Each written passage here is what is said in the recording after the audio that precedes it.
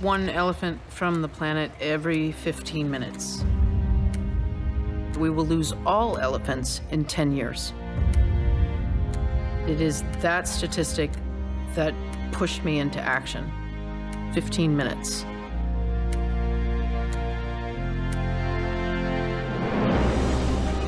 The issues we're having around preservation, nature, and what I've learned is that scientists need help and they're running out of time. Project 15 is about building this bridge between the scientific community and the technical community so they can learn what tools we can bring to the table. The Serengeti is one of the largest parks in Africa at 17,000 square kilometers, yet the Serengeti only has 150 guards. Imagine trying to protect the state of Maryland with 150 rangers. It's impossible. We started on Trail Guard about 4 years ago. It's a sensor put out in the field that can detect poachers and stop them before they kill. The first ones were successful. The problem was that our camera system sent every image, and that drained the battery really fast. By listening to him, I learned that a solution that I had designed applied, and that was a safety platform called Project Edison. His camera sent events. It was the same as anything we did in a city, and that was my aha moment. Sarah talks about the idea, and I said, I know how to do it.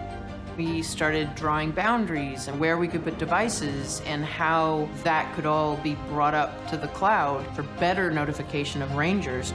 We built Azure as a hyperscale cloud services platform. We're able to provide machine learning, analytics, or reporting all over the world. Microsoft is really advancing these deep neural network models that are able to identify any species that is of concern to conservation. We have a truly hybrid platform. I can run the same services that I have in the cloud down at the edge. Microsoft's been dedicated to environmental sustainability for a long time. We have this culture that says if you can invent a technology solution to that problem, you should do that. Project 15 can really have a bigger impact with something I already know. There's a breadth of challenges that need to be solved. There's connectivity, networking, there's devices to be built. One idea is to use the drone and the AI, and with this solar cells, we can cover big parks in Africa with the self-charging drones. These are the kind of ideas. There's animal preservation, climate research, water purification. We are looking for contribution from people with different technologies, skills, experience. Everybody can contribute. Whatever you are interested in, take 15 minutes just to think about it. How can the solutions you're developing be reimagined in the pursuit of solving some of the world's most critical challenges? Join Project 15 and bring your ideas to the table. Please join us. Join us. Join us. Please join us.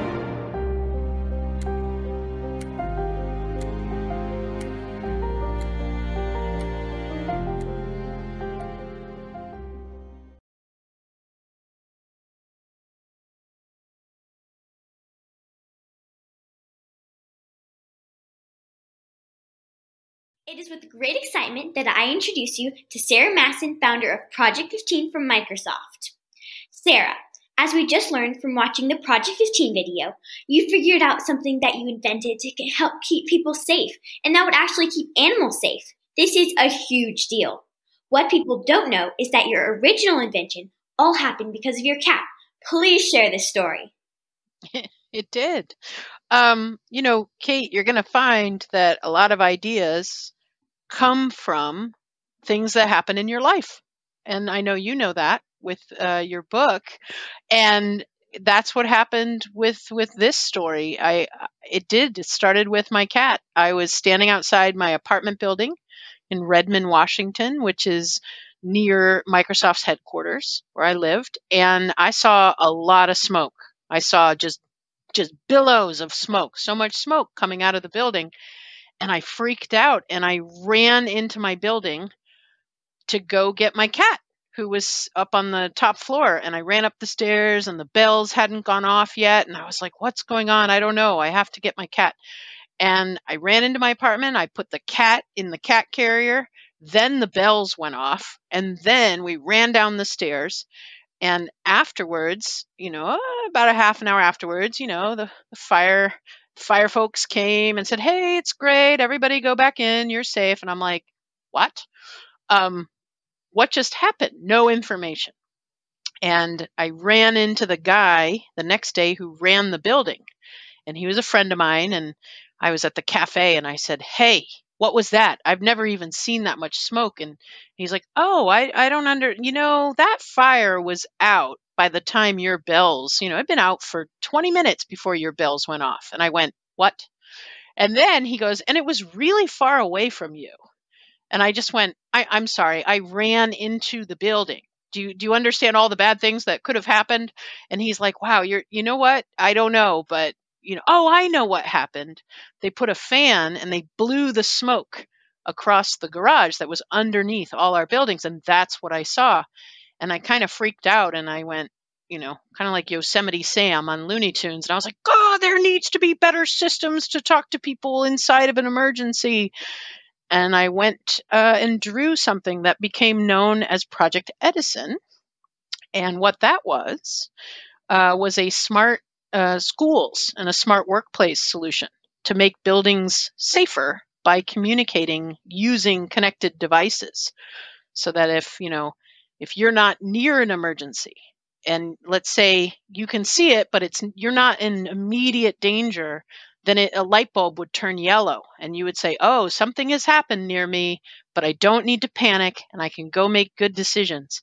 But if the fire was closer to you, it could turn red, and then you could go, "Oh, I got to do something right now."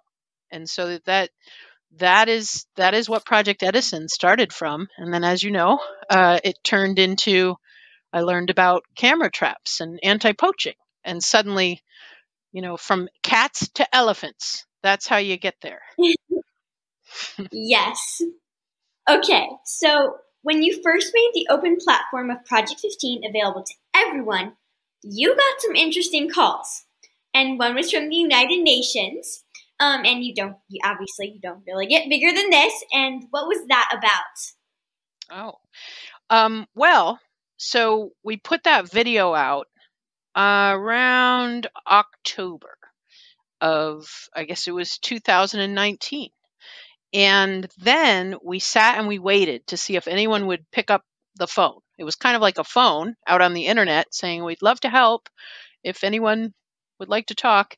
And actually, there were 3 important calls in the beginning. So 3 months later, we got the first call, and that was with Boss, who you see in our new video, where that was a group called Zambezi Partners, and they wanted to build a platform to protect an elephant corridor. And then the second call was from a gentleman named Sonam, and he works at the Red Panda Network, and he wanted to make a better system for camera traps. But the third call was from a woman named Yoko Watanabe, and she works at the GEF Small Grants Program, which is implemented by the United Nations Development Program.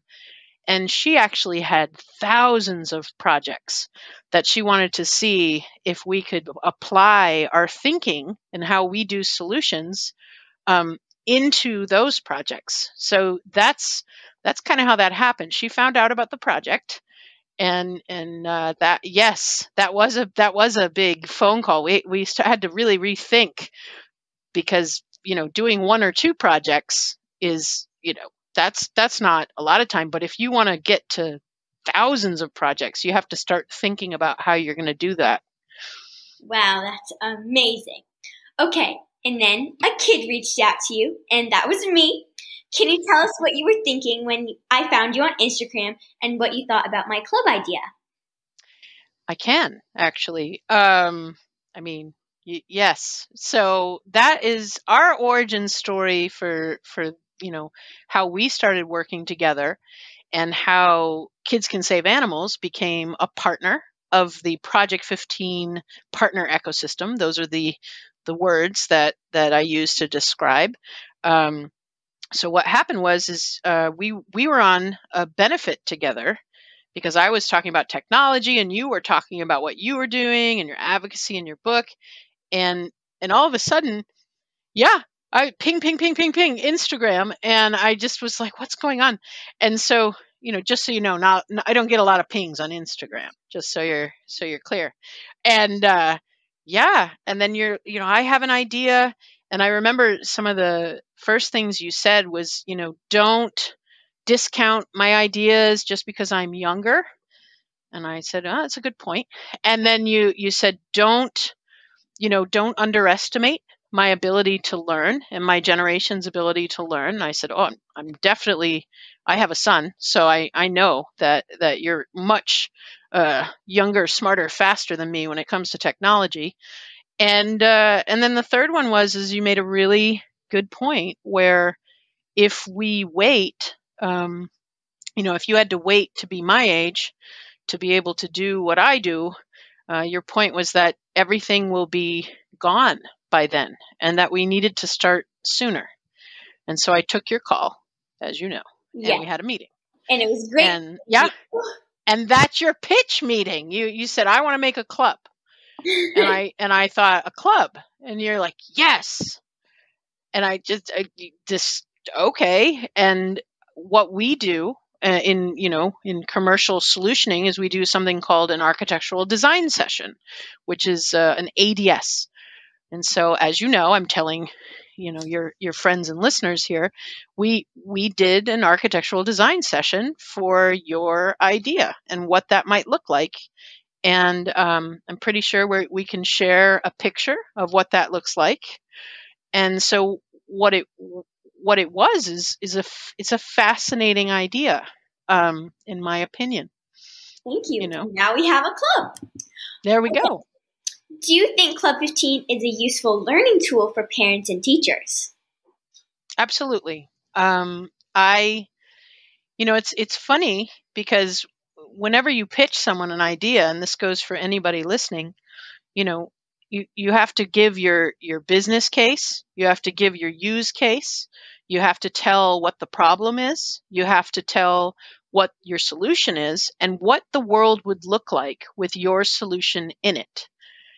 And when you start to think about the format that you designed, and I was the translator. I'm just here, I'm a little bit older, I'm mentoring what you're saying and what it looks like. And so this format of here are interviews with scientists and different specialists that are applying technology to different use cases, different topics in sustainability and conservation. Here are some technologists that can teach you a little bit more about those concepts.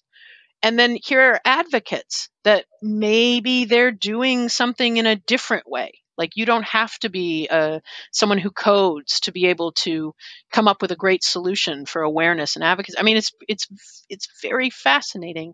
And I think a lot of adults and teachers are going to be able to do, to use your assets, as they're called, your interviews, and construct their own club-based lessons on how to do it.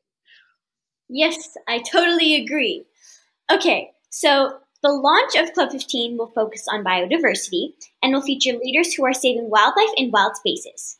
Microsoft is generously providing a learning lab. Can you briefly explain what kids will learn in this lab?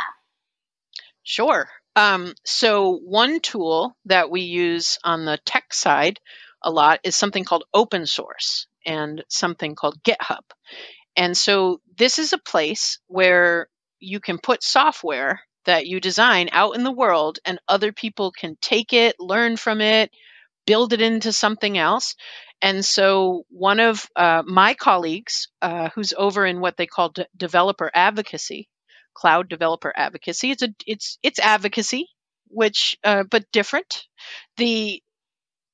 They are bringing in a lab so that you are able to come to GitHub, look at the lab, go through the instructions, and learn how custom vision works.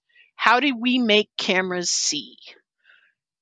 Which I think is a theme in some of the scientists that you've been talking to, because it's one thing to have a camera pointing at things. It's another thing for it to know, hey, that's an elephant, or that's a person, or that's a cat.